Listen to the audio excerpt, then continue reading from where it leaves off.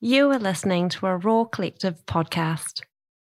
As you may know, I'm a big fan of taking saunas. They've got numerous health benefits, they make you feel great, and they're not a bad place to just escape your kids for a bit of me time. So I'm super excited to announce that this season of Well and Good is brought to you by FoundSpace. These guys are an incredible infrared sauna company, and they are giving away one of their infrared saunas to our listeners. Yes, that's right. They're giving away a whole sauna. So listen along and find out how you can win.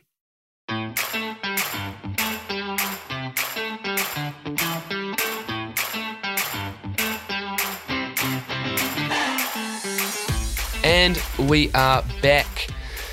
It's been almost 2 years since we recorded the last Well and Good podcast. For those listeners who are familiar with the Well and Good podcast, you may remember that I used to host this show with my wife, Matilda. Well, she has now started recording her own podcast, something separate, and that's going to be coming out very soon, so keep your eyes and ears peeled for that. It's very exciting.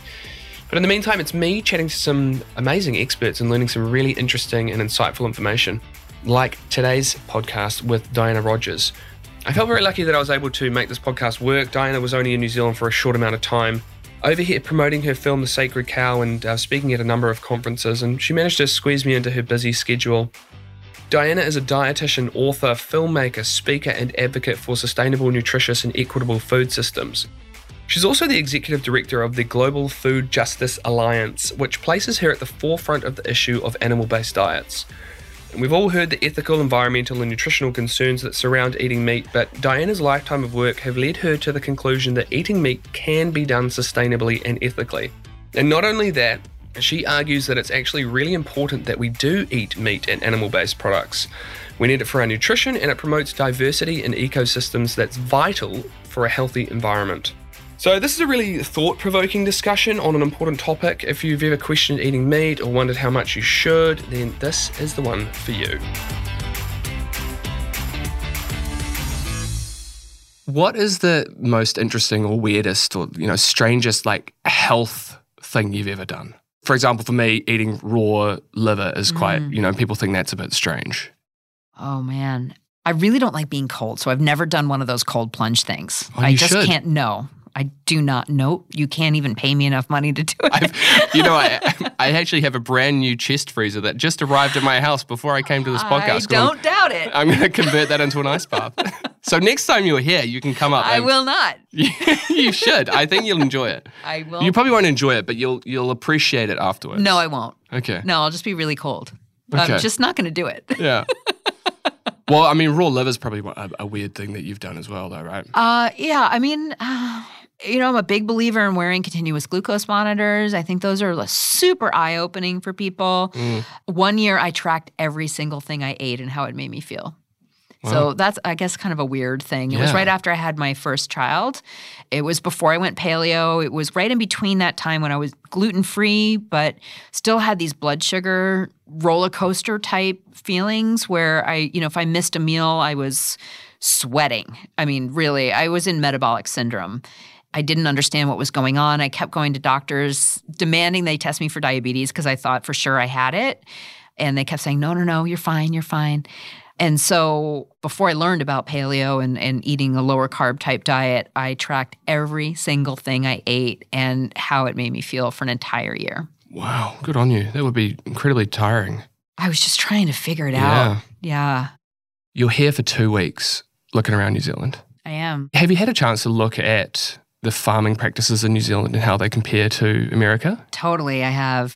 The great thing about what's going on here is that everything is grass-based already. The whole world right now is very obsessed with trying to reduce methane and trying to green up and everything. The practices here in New Zealand are already almost like gold standard for regenerative, sustainable agriculture. So it's a really great position New Zealand is in right now. Oh, that is so good to hear. Yeah. Because in New Zealand we kind of thought that we were this clean, green country. And then more recently, probably in the last 5 or 10 years, it's been kind of going the other way. And we've been had it hammered into us that, the way that we're farming is detrimental to the environment. I'm not arguing that it isn't, because there are certainly aspects of it that are, but it's nice to hear from someone else's perspective that we're doing things right. Yeah, I mean, I can only talk about the beef sector and sheep. I mean, that's my kind of wheelhouse is protein and animal source proteins and pasture-based livestock. And there's just so much misunderstanding out there about the methane emitted from cattle and how it's ruining the environment. So that's what I'm here really to do here in New Zealand is try to explain that the way we look at the methane from cattle should be very different than the way that we look at it from fossil fuels, and it's not an apples to apples comparison. And that the value of animal source proteins is so high, and all this going vegan or eating less meat even, there's a lot of unintended consequences to that. Yeah. And I think you've managed to really capture a lot of that really well in The Sacred Cow, your film. I watched it about a year ago and I thought it was brilliant. And so I was really excited to talk to you. I feel like there's kind of maybe three aspects to this whole conversation. It's kind of like the ethical aspect, sustainability, and then nutritional. And I think that the ethical thing is, it's a little bit tricky to really speak to because it's very subjective and you can't really measure it so well. But like the other two aspects, I think I'd love to talk about today. Why did you make the film in the start? I'll talk about that and also just a brief thing about the ethics. So I really don't think you can have an intelligent ethical debate about whether or not we should eat meat unless you fully understand the environmental impact and benefits that livestock have and the nutritional consequences of what it looks like when we pull meat away from people and all the devastation that can cause and how elitist that is to tell people to eat less meat. So there's a lot of ethical issues going on even in the plant-based world human slavery actually happens still. And so just because something is a plant and not an animal does not mean that you get to have a free conscience and that nothing died for you. So that's why ethics is important, but I always address that last because I like to address nutrition and environment first so that by the time we get to ethics, it's not about, well, it's wrong to kill a beautiful animal. You have a better understanding of all the other things that come into play when we're having an ethical debate about eating meat. Okay, so where do we even start this conversation? Do you normally approach it from the nutritional side of things? Mm-hmm. Yeah, and that's really my background, and you asked how I got into all of this. So I have always been interested in nutrition. I was really sick as a kid and actually very unathletic. The gym class is actually the worst nightmare for me. I was the last one picked for all the teams and everything. I was super underweight and low muscle tone, and I didn't know until I was 26 that I had undiagnosed celiac disease. So I went gluten-free. That solved some of my problems, but I still had a lot of blood sugar swings up and down and didn't understand. I was mostly vegetarian at the time and didn't understand why, my gluten-free bread, gluten-free pasta, gluten-free pizza, gluten-free cookies, gluten-free toast in the morning, of course, with no butter on it because that's bad, why that diet wasn't serving me. And so it wasn't until I read this book called The Paleo Solution by Rob Wolf, who is now probably my best friend, that my life completely went from like black and white to color. It was more dramatic than even going gluten-free for me. And so just eating real food and really being mindful of, only doing processed food in very small doses, really focusing on protein and animal source foods was so life-changing that I actually decided to change my career and go back to school to become a dietitian when my kids were little. I was in food marketing before that. So I started my nutrition practice and I just noticed paleo worked for everybody. Some version of it, right? Like some people needed, higher carbs or whatever. Most people did pretty well with a lowish carb kind of paleo type keto-ish diet. Then I noticed that this anti-meat narrative was going beyond just meat's going to kill you, right? Because that was around for a while and it was like so stupid, saturated fat is bad. And can you give us a brief history lesson on that? Why was there that narrative? Firstly, fat is bad and then that meat is going to kill you. Sure. Well, basically, there was this guy, Ansel Keys, who came out with a study, the 7-country study, when really there was a lot more countries than 7, but he cherry-picked these 7 countries to make a perfect graft, showing that the more saturated fat a country consumed, the more disease they had, the more likely they were going to die, the higher rates of cancer. Right. But what you can't do in science is compare a country like Mexico to a country like Finland and say, well, it must be the meat.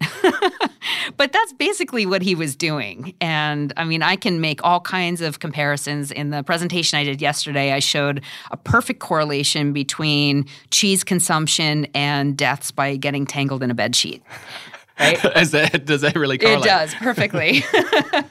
Yeah. There's also another one with films that Nicolas Cage has been in. He's an American actor, with the divorce rate in Maine. Wow. Perfect correlation. Yeah. You know? So Nicolas Cage. Wonder if he knows that. And so nutrition research is really hard to do. So they rely often on these association studies, which can only show trends. So when you compare a typical vegetarian population to a typical American meat-eating population, you're probably going to see worse health in the meat-eating population, but that doesn't necessarily mean it's the meat. You have to look at all these other what they call confounding factors. So they're lifestyle factors. So a vegetarian population is much more likely to eat fresh fruits and vegetables. They're more likely to exercise, meditate. They're less likely to drink and smoke. You know, all those things that we know are good for you, right? Yeah. Your typical American meat eater is probably eating a lot of other stuff with that meat, drinking and smoking more often, less likely to exercise. And so when they've looked at people that shop at health food stores and they've compared omnivores to vegetarians and vegans, so therefore kind of adjusting for that lifestyle, they've found actually no difference at all in mortality between the vegetarians and the omnivores, but actually the vegans they found were less healthy. Okay. Anyway, so there's never been a study showing that eating meat will directly cause any kind of disease or death. Right. There's just been these correlative associations. Yeah. So it's all just ridiculous science. It's not real science. Okay. So that's where it sort of comes from. Does it all come from that one study? That and then a bunch of other political things. There's a lot of money to be made in the 80s from low-fat food. So it was initially driven from this idea that saturated fat was the bad thing. Yeah. And so that's why we had fake butter and all these snacks that were low in fat but super high in sugar and calories, and people were just getting sicker and fatter from eating all these things. Unfortunately, now the argument against – so butter has been vindicated largely, right? We've realized that margarine and fake butter substitutes were a joke.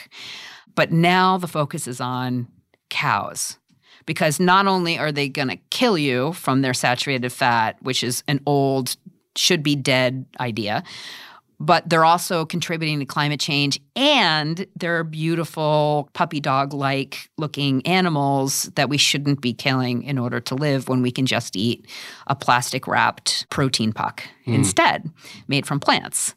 And so this carbon idea and methane and the greenhouse gases and cattle contributing to climate change is really overblown, and it just kind of gives extra fuel to the argument. And this idea that greenhouse gases from livestock is the largest contributor to climate change, which a lot of people really do believe, that's a narrative largely driven by the ultra-processed food industry that is making a lot of money from fake proteins like Beyond Burger and Impossible Foods.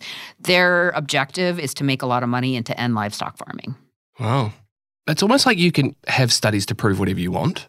Right. Is that how you feel about some studies? Like I look at some science, or I kind of read a little bit of science about things, and I've started to lose a bit of faith even in science, because I'm like, I don't really know what I can trust, because I'm not the type of person that really knows how to read scientific literature, like, you know, peer-reviewed studies, and really dig into, I'm going to look at the methods and gauge for myself whether or not they did a valid effort at it. And so it's like, how do I know what I can trust?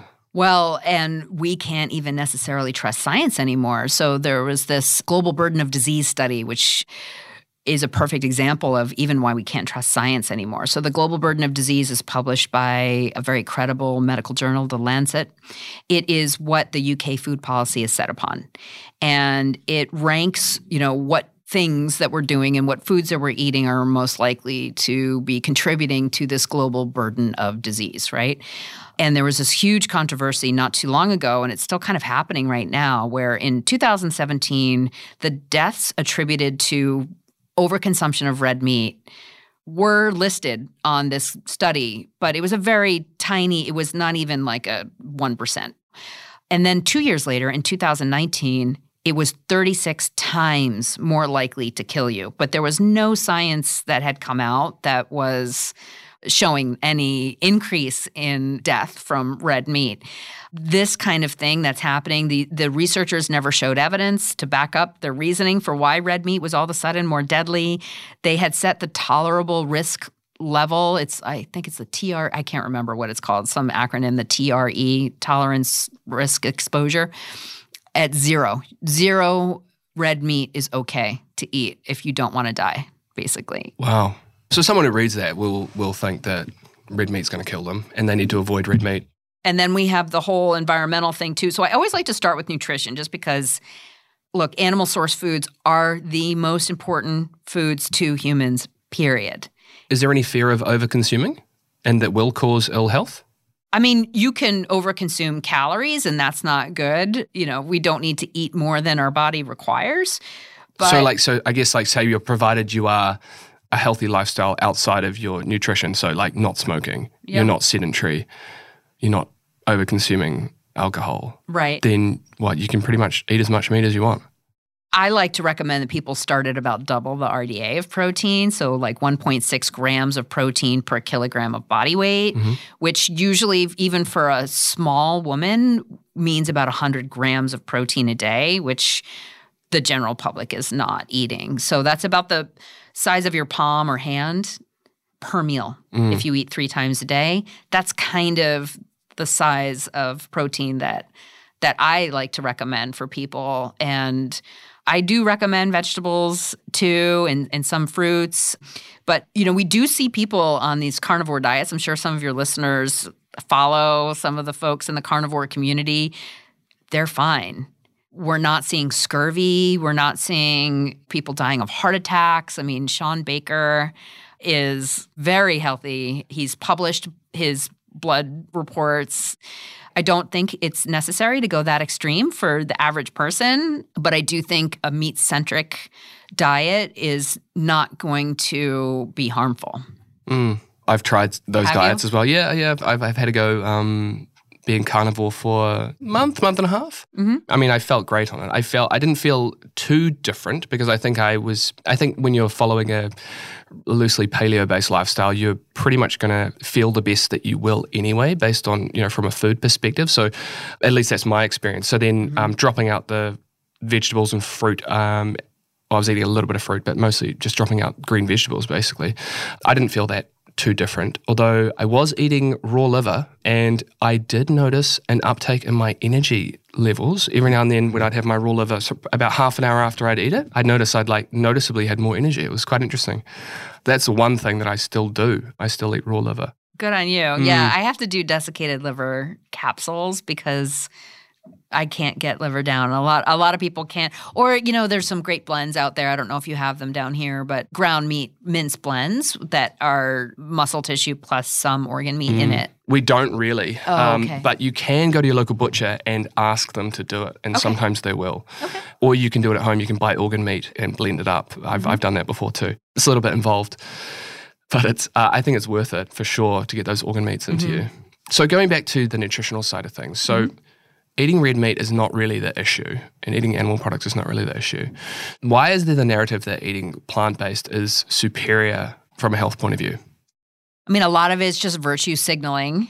People feel guilty that an animal had to die, especially an animal that reminds them, when they look at a steak, it's red. So it looks bloody. It reminds them of their own mortality. I mean, there's a lot of weird stuff that goes into this anti-meat kind of guilt feeling. So, I mean, they don't have a leg to stand on as far as the health goes at all. The majority of doctors and dietitians do believe that animal source foods are important and humans are omnivores. I mean, that's a basic fact. Humans are omnivores. So I just don't agree with the people that have gone vegan. And of course, you see these vegan influencers that are going back to eating meat. I mean, we know that about 85% of everyone who tries a vegan diet gives it up within 3 months. So it's just not a super sustainable way of eating. And it's definitely not the most nutrient-dense way of eating, too. I mean, if you're just going to – there's this great app called Chronometer that I like to use. It's a food tracker, calorie tracker. It doesn't only track your macros, though. It also tracks your micronutrients. I actually did a nutrient density challenge with actually some friends of mine in Australia where we were all trying to max out our micronutrients and get 100% of everything, like B12, selenium, like all that stuff. Cool. It was really fun. And so Cronometer, you can do that. It's Cronometer. Awesome. It's a I'll check free that app. out. We'll put that in the show notes too. So anyone can go in and just enter 4 ounces of sirloin steak and see what they're getting, not only for protein, but for B12, for all the amino acids, for everything. But you can also enter, 4 ounces of cooked kidney beans and see what that generates out. It's just no comparison at all, animal source foods. And whenever there's a nutrient that is in animal foods versus plant foods, our bodies prefer the animal source food. So heme iron is the most bioavailable iron to us.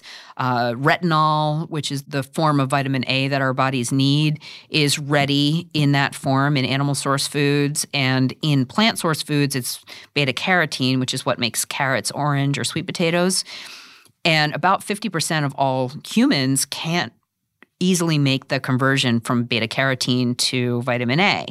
And so that's why some people tend to do a little bit better on a vegan type diet, but a lot of people don't. It's a combination of genetics and gut health, your existing health and mental status before you went on this vegan diet.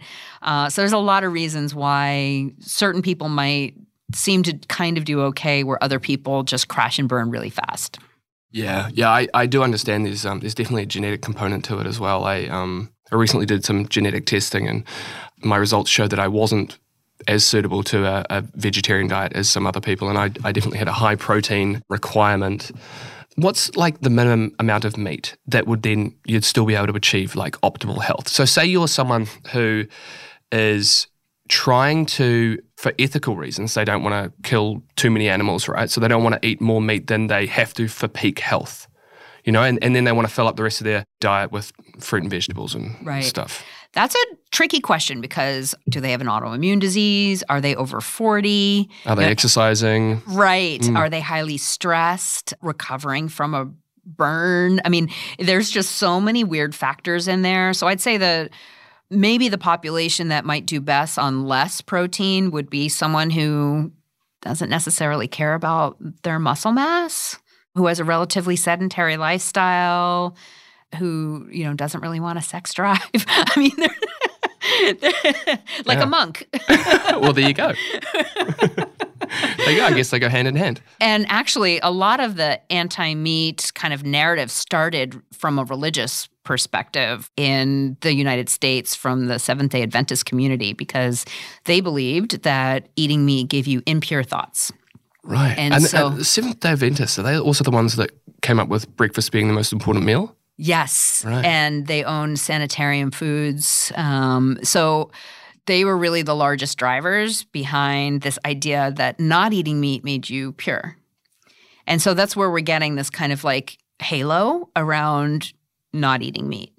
But of course, animals are going to die either way. And especially in the farming of monocrops, which are what cereals are made out of, entire ecosystems die.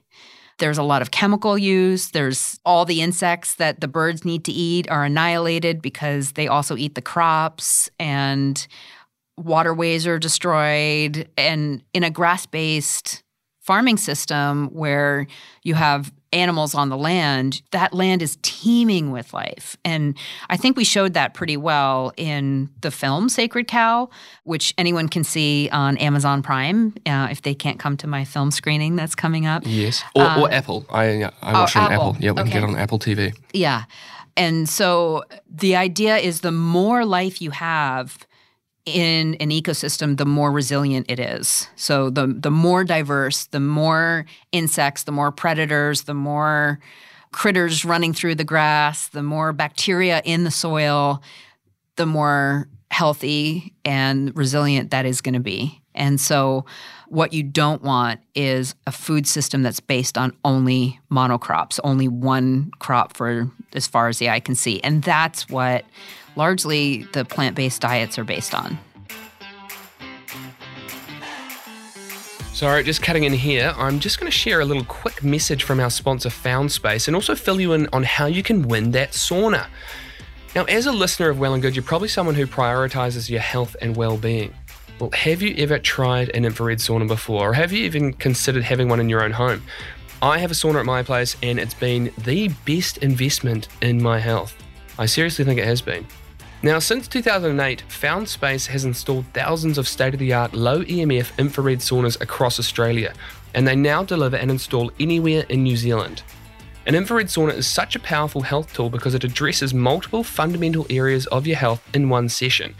They help you to de-stress and sleep well, manage your weight, find relief from chronic pain, and recover efficiently from workouts, plus heaps more. And they don't just sell you a sauna. The FoundSpace sauna specialists are ready to chat about your health challenges and goals, help you find the perfect sauna for your home, and then integrate it into your routine to get the best results. To enter the chance to win your very own FoundSpace sauna, just hit the link in the show notes. The show notes can be found in the description of this podcast on whatever app you're listening to this podcast on.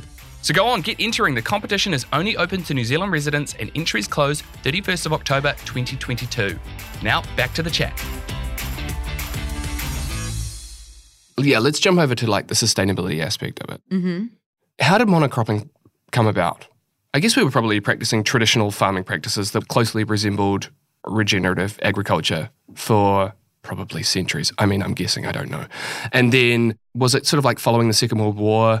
We had some issues. There was a lot of stress on the food production system. And so then they started using science to then start cultivating these fields, and then with synthetic inputs, fertilizers and stuff. And then that's when we started just monocropping. And then when did the cows come off the grass? Like, how did this all happen? Yeah, you basically summed it up really well. And we go through it in the book in a lot more detail. But we did have a Secretary of Agriculture in the U.S. who basically said, hedgerow to hedgerow, plant as much as you possibly can. And that's really when farming went from kind of family farms, small scale, to massive industrial scale. There were many other factors that allowed for that to happen. Nitrogen fertilizer was also huge, and that happened right after World War II. And so we just started producing as much food as possible. And when you have a surplus of food and you control the food supply, especially going into other countries, you can now control those countries too. And so that's why the U.S. is such a grain superpower, because we are able to then control other countries as well with our U.S. foreign aid policy. Well, that's kind of scary. Oh, yes. And so cattle were kind of pushed onto more what they call marginal land, so these ranches that really didn't have as fertile soil. But the Midwest of the United States, where the majority of our cropping happens, that soil is only so fertile because of the grazing animals that were there, the bison that were there before we destroyed all the bison. And now we're destroying that soil by monocropping and chemical extractive agriculture that's absolutely destroying all of it. So the most regenerative way, the healthiest way that you can produce food is with the combination of plants and animals, and actually disturbing the soil as little as possible. Because anytime you plow soil, you're actually releasing a lot of carbon. You're disturbing all of the bacteria and fungal networks underground. And that has huge ramifications for, we think of biodiversity, we think of the Amazon rainforest or something very tropical and lush with lots of insects and birds and things like that. But we really have to be more focused on what's happening underground, because we can actually sequester carbon that way. I mean, that's what people are ignoring in all of these debates right now that I'm seeing about, we must reduce carbon, We're not counting on the fact that actually cattle raised on pasture can sequester carbon through their impact on the land. Yeah, I'm quite interested in that sort of stuff, the sequestration. So, because here in New Zealand, I think you can plant trees and get carbon credits for this sort of thing, right? I am very against that too. Yeah. Right. So I'd love to hear why, but should you not then get credits for just having lush soil that's sequestering carbon? Yeah, there are so many better ways of measuring whether or not that farmer was benefiting the environment or destroying the environment than whether or not they have a whole bunch of trees planted in a field that now is completely taken out of food production.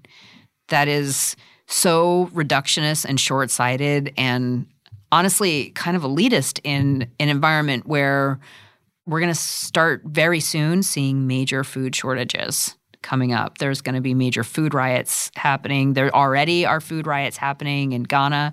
What's happening? What food are they short on? Because of the war in Ukraine, they're the wheat and also fertilizer shortages.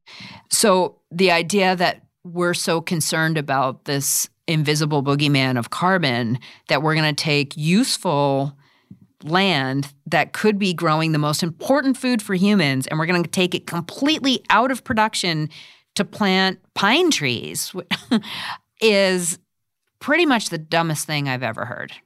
And I've just been sitting through some talks at this conference that I'm at today where that's really what's probably going to happen with the New Zealand government. So if you're going to plant trees, at least plant native trees.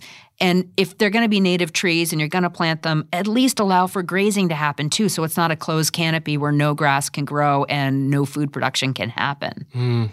How much carbon is sequestered by trees compared to soil? Yeah, so grasslands have been shown to be a bigger carbon sink than trees. And it's really dependent on what area you're looking at. So New Zealand already has some pretty carbon-rich soil. So the amount of carbon that, in theory, that could be sequestered might be less than in a more brittle area. I'm going to Australia after this to a regenerative ag conference there. They have bigger opportunities for more gains as far as carbon goes. But that doesn't mean that what you're doing here is bad. It just means you already have amazing soil and an amazing system. And even when the soil can sort of technically be saturated with carbon, you can still build more soil on top of that. So that's still more net carbon anyway. This is something that your journalists are not understanding, your government is not understanding, and largely the livestock sector doesn't really understand either. So that's what I've been doing here is just trying to sort of explain, hold on, everyone, stop being so knee-jerk with your reactions to this idea that everyone must eliminate methane, because the methane from cattle is actually a biogenic cycle. It gets recycled in the atmosphere and back into the grass again, back into the photosynthesis process, where the fossil fuels that we're burning are not part of a cycle at all. There isn't a natural way of reuptaking those. But, the Earth has had ruminant animals forever. And, I'm not really sure about your numbers in New Zealand, but in North America, we don't have more ruminants than we did before we got rid of the bison and the elk and everything and sort of settled the country. We just replaced them with cattle, but we don't have net more methane-emitting animals. So methane really is, I wish people would understand, is a way that these ultra-processed companies that have a lot of money to be made in vilifying meat are distracting people, and especially their shareholders, from their poor sales, because Beyond Meat's sales are not meeting expectations. And so the more deflection that they can do, the more deflection the fossil fuel industry can put on cows instead of themselves, the better. That was a mouthful. Sorry. That was good. That was a good mouthful. So then what other aspects are there to the sustainability conversation? Yeah, well, I think the biggest one, if you back up a little bit from all this methane talk, is just the fact that not all land can be cropped. And that's a very basic thing that most people don't understand. So about 60% of the agricultural land on the planet is either too hilly or too rocky or too dry to grow crops, but it can support grazing animals. Most of the grazing animals are on that land right now, on this marginal land. I feel like we've got a lot of that land here in New Zealand, a lot of hills that are grazed. Right. Yeah. Really hard to drive a tractor on a hill. Yeah. Really hard if there's big boulders or big rocks all over your farm to cultivate that in corn or wheat or soy. Really great for growing pasture. There's also a lot of climates that just won't support cropping or can only be cropped for a very small window where grazing animals can graze all year round. Like pretty much almost all of the UK is that way.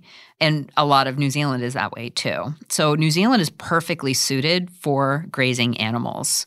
That's the biggest kind of like door opener that I have with people who are very firmly against meat. I'm like, that's fine if you personally don't want to eat it. I don't want to tell you what you should or should not eat, but to tell other people that they shouldn't eat meat because you're uninformed about the nutritional benefits that it can have for other people, especially for children, or the fact that these cattle are grazing on land that we can't crop anyway.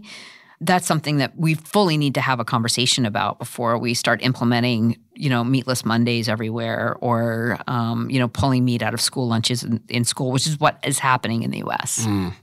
Yeah, and that's something I never really thought about until watching the film. I was like for meatless Mondays and we still do have the odd meatless meals, right? But I didn't really think about the negative implications of promoting that as healthy, because then if someone sees that, especially kids who are so impressionable, and they'll think, okay, well, meat must be really unhealthy for me if they're trying to make this a health day.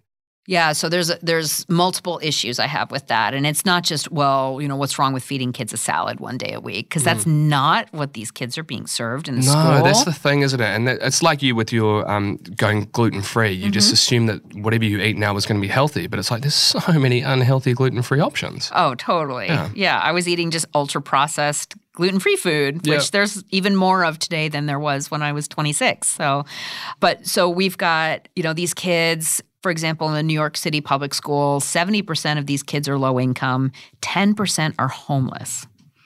And we've got a mayor in New York City that pretends to be vegan. He's not.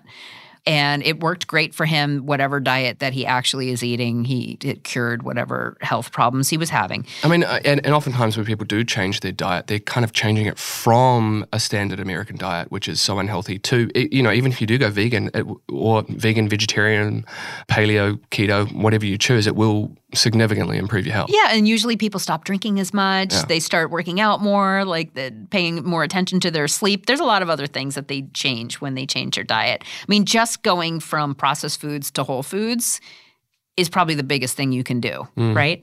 So these kids they've got food insecure homes where they're just not getting proper nutrition at home.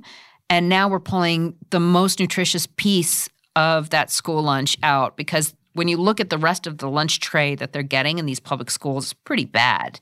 They're not getting like a kale, chickpea, hemp salad with green goddess dressing or something. They're getting – I actually have photos of what they're actually getting in these vegan Fridays, because now the New York schools are Meatless Mondays and Vegan Friday. Right. So that's 4 days in a row of food insecurity for these kids. So that's a huge problem. And what they're getting is, a bag of chips that are plant-based, potato chips probably, or corn chips. And then they're also getting like an ultra-processed burrito in like a plastic wrapper or something like that. It's not great food.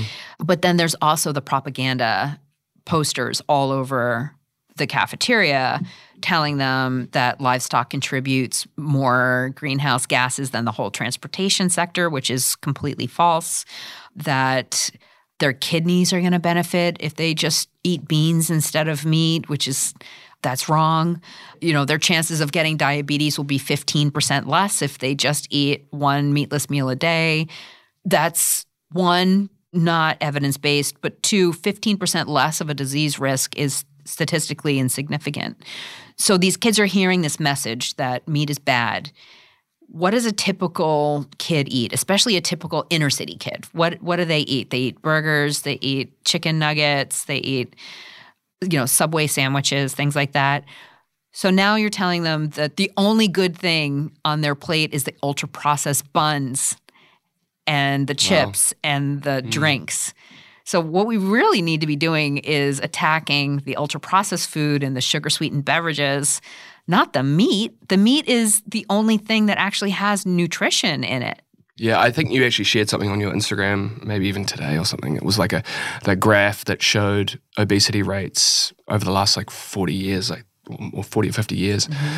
And it was showing that meat consumption, I think, has gone down. However, highly processed foods have gone up. And vegetable oils too. Yeah. And that's not like olive oil. That's ultra-processed seed oils. And it's scary stuff, really. There hasn't really, at least I haven't seen that much sort of kickback for this sort of plant-based narrative, which sort of encompasses all of this until your film. And so was there I'm sure you got a lot of kickback and a lot of, did you get any threats? So I now have someone that reads all my emails before they come in, and so I just would rather pay her to do it than look at those emails. I have someone else that runs my Instagram largely, so that's why the DMs on Instagram largely get lost. Yeah. But that's how I met you, so that's really great. Yeah. The reason why there are not more people pushing back against this is because it's a really complicated story to really wrap your head around. And I have found that people in the paleo, ancestral health, kind of keto world really get it and are my truest fans because they fully embrace the nutritional impact that animal source foods have on their life, and they've had a personal transformation usually because of it. Mm-hmm.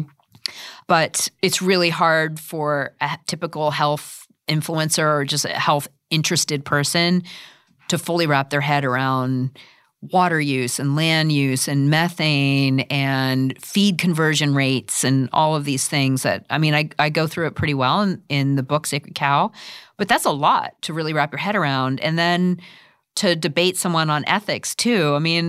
A lot of animal welfare issues are legitimate. Like the way we handle animals on a lot of farms is not awesome. But that doesn't mean we shouldn't eat meat. That just means we need a better system, right? And so there's a lot of improvements that the livestock industry can be making and are continuing to make, and they're learning. But going vegan and eliminating livestock is definitely not the answer. I agree. And, you talk about the system. It seems like the answer to the system problem is regenerative agriculture.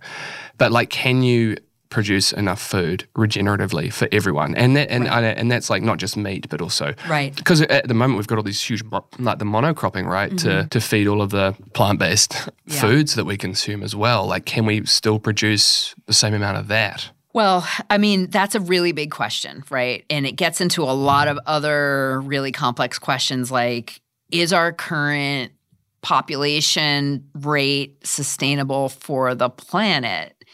But then what are you going to do about that, right? Tell people not to have children? Or, that gets into really dodgy territory, right? So you can't really sort of get into the population control conversation. Didn't go so well for China, Yeah. So you just can't go there, right? We don't have a calorie production problem in the world. So people are hungry not because of a lack of food production. They're hungry because of political reasons and food distribution problems. We need to focus on producing nutrients, not calories. So we have enough calories for everyone. We also have gigantic obesity and type 2 diabetes problems, right? So what we need to shift to is, better quality proteins and better micronutrients. And so, there are plant-based proteins out there. They still can't win on the micronutrients, on, B12 and iron. So those are the two most common nutrient deficiencies worldwide. Plant-based products can't really meet the demand for B12 and for iron. Just a point on that, from your film, I think when a lot of people think about that, they think, I can just get supplements. Right. I never really thought about it, but it is such a privilege that we have that we can do that, because there are so many communities and countries around the world that are so far from a doctor, so far from a pharmacy, a drugstore, and that's just out of the question for them. Absolutely. And I'm really glad you brought that up. I was really happy to include that piece sort of about food equity. And that's been my main focus now is like the ethical dilemma of telling someone else that they shouldn't eat meat because you're uncomfortable with meat. Most people in the world don't have the privilege to push away nutrition. And what we know is in low and middle income countries, when they have more access to meat, they live longer, healthier lives. So telling other people they shouldn't eat meat because you are a well-fed person that has the privilege to buy supplements and pea protein powder and, do all the things that you're doing. I mean, even most of the world doesn't have access to the variety of fresh fruits and vegetables that you would need for a vegan type diet. Like you just can't get that in many places. But people don't travel that much. They're very, living in their cocoons and their own little think tanks, with everyone thinking exactly like them. And so pulling meat away from children, from women who need it, telling women that they shouldn't own livestock when women in about half the world can't own land, but they can own livestock. Half the world? Yes. Wow. Yeah. So you give these women goats or some chickens, and it can change their financial situation and the nutrition status of the whole family. So this Global Food Justice Alliance, which is the nonprofit that I started, is the vehicle that I use to push back against this whole global anti-meat narrative and really focusing on the food equity implications and the elitism of the idea that we need to be eating less or no meat. It's a hard thing to get your head around, I think, as well, because unless you see that side of the way that people live over there, it's really hard to understand that sort of thing. I mean, I don't proclaim to understand it, but right. So I want to get back to your question about, can we feed the world? So sorry about that. I got a little bit on a side track. How are we going to feed the world regeneratively? Right. So I did the math for the United States, and most regenerative farmers see a massive increase in the carrying capacity of their land. So the carrying capacity is like how many cattle can we support in this field? Because the type of rotational grazing that they do is actually allows the grasses to rest a little bit, the pastures to rest, the soil health increases, and so you can actually produce more food for the cattle on the same amount of land. So a lot of producers are talking about, 4 times the rate of cattle that they can produce on their regenerative land versus, a conventional beef farm where they're just letting the cattle have free access to the pastures at all times. And in the film, we talk about the rotations and everything. So for folks that aren't really tracking with this conversation, they should watch the film. That just means physically rotating these rotating them into different paddocks or fencing off certain aspects of the paddock so that they are moving them right, which mimics around natural the farm. herds, which again is why the paleo world gets this so much, because they we should eat a more evolutionarily appropriate diet, this more ancestral way of nature. This is the idea with this type of farming is that, these wild herds were meant to be moving constantly and all of that. So for the U.S., if you factor in just a 30% increase, so not 4 times, not 400, but a 30% increase in the amount of animals you're allowed to have or you can support on the pasture, in addition to not farming all of the corn that you would normally feed to cattle in feedlots, and then taking some of the land that the government is paying farmers not to farm right now, because we have that going on in the U.S. as well, putting that back into production.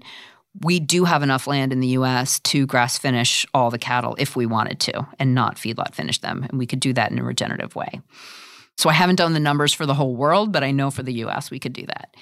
I think that the focus needs to be on how can we grow the highest quality food in a way that's going to be also the best for the environment. And that means a lot more pasture-based grazing and a lot less monocrop cereals. How do you do that together? Because so a lot of the monocropping uses animal inputs anyway, right? Usually it's synthetic for monocropping. Oh, okay. Yeah. But one of the great ways, if we're going to produce cereals, I'm not saying that like the world should never eat bread again. There's a lot. Bread is a traditional food for a lot of people. I don't eat bread, but I'm not going to tell other people that they can eat bread.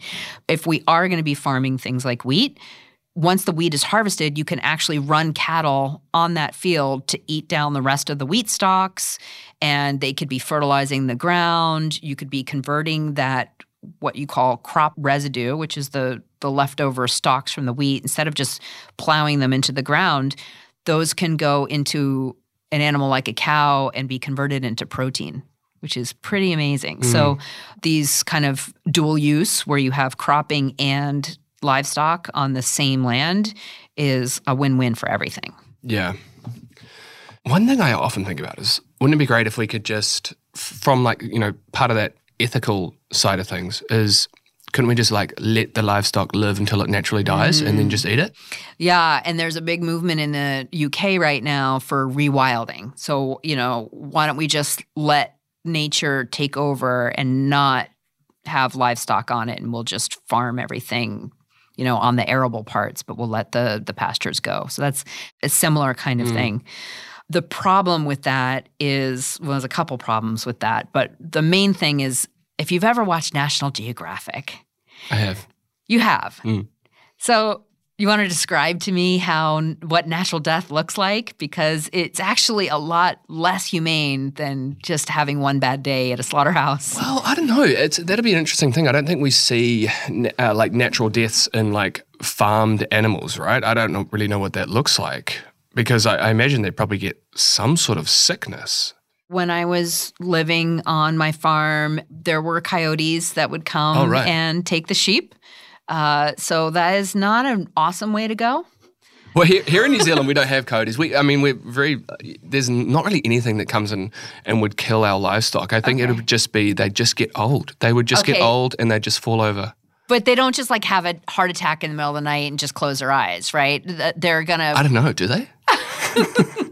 I really don't know. I guess some people die that way, and some animals might die that way too. But, there's going to be predatory birds that are going to come. Usually the animals are still alive when that happens. So it's not awesome to be eaten out from your intestines when you're still alive. So it's kind of like you'd have to do some form of euthanasia at the end of the animal's life. Or something, If you want them to live. Life is great when you're young and healthy. Yeah. Right? It's not as great when that's this whole, I always laugh when I see all these influencers talking about longevity and, eating less protein for longevity. You actually want to be strong and have good muscles. I would take that in a slightly shorter life than being bedridden and living to 150. Right? Sure. And I think some of that science around that protein intake for longevity is not clear, and it's not, I think that's a developing field, and I don't think either side of that argument really can prove it either way. So, yeah, currently. Yeah. Right. So natural death is not a sufferless death or less suffering death necessarily. Yeah. Humans have the ability to be humane in the way they can kill things where, lions and tigers and boa constrictors and all the other falling off a cliff and, not dying quite yet, but mostly dead. Those are all not fun ways to go. Yeah. And then this whole rewilding idea, what are you going to do with rural communities, these people that depend on the land? Do you make everyone move into a city and work in a factory instead? And, who gets to eat those animals? In places where there are coyotes or wolves, should only the coyotes get the good food? What about me? Do I not get to eat it? So there's that problem. And then also we just don't have the large tracts of land to really support a proper healthy herding behavior. So these animals would likely overgraze or undergraze certain areas. It just wouldn't be a healthy sort of Serengeti type situation that just can't exist anymore because of human encroachment. Yeah, we're really destroying a lot of stuff, aren't we? We're ruining this planet. Well, we don't need to, right? Yeah. We can save it. Right. We can save it. I'm sure we can. No, I do truly believe that we can. And I do believe that regenerative agriculture is one of the biggest ways in which we can do it. What do you really want people to understand when they watch your film or they listen to you speak? Like, what is the main thing that you want them to understand? That meat is really healthy. It contains nutrients that are either completely unavailable or really hard to get from plant-sourced foods, and it's irreplaceable. Animal source foods are critical, especially for women and children, and those are the ones who are really going plant-based faster than men, in my opinion. Yeah. And that cattle can provide amazing nutrition for humans, converting food we can't eat on land we can't farm.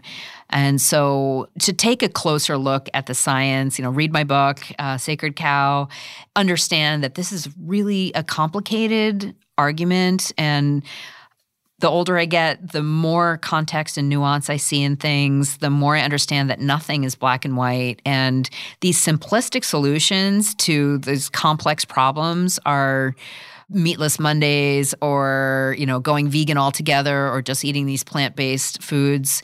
There's a lot of special interest behind those messages, and the media is not doing a very good job on fair reporting and really showing that the benefits that livestock have to our health, to the planet, and also to the rural communities that are, producing all this really healthy food for people. Farmers have gotten just so hammered lately, and they're really down.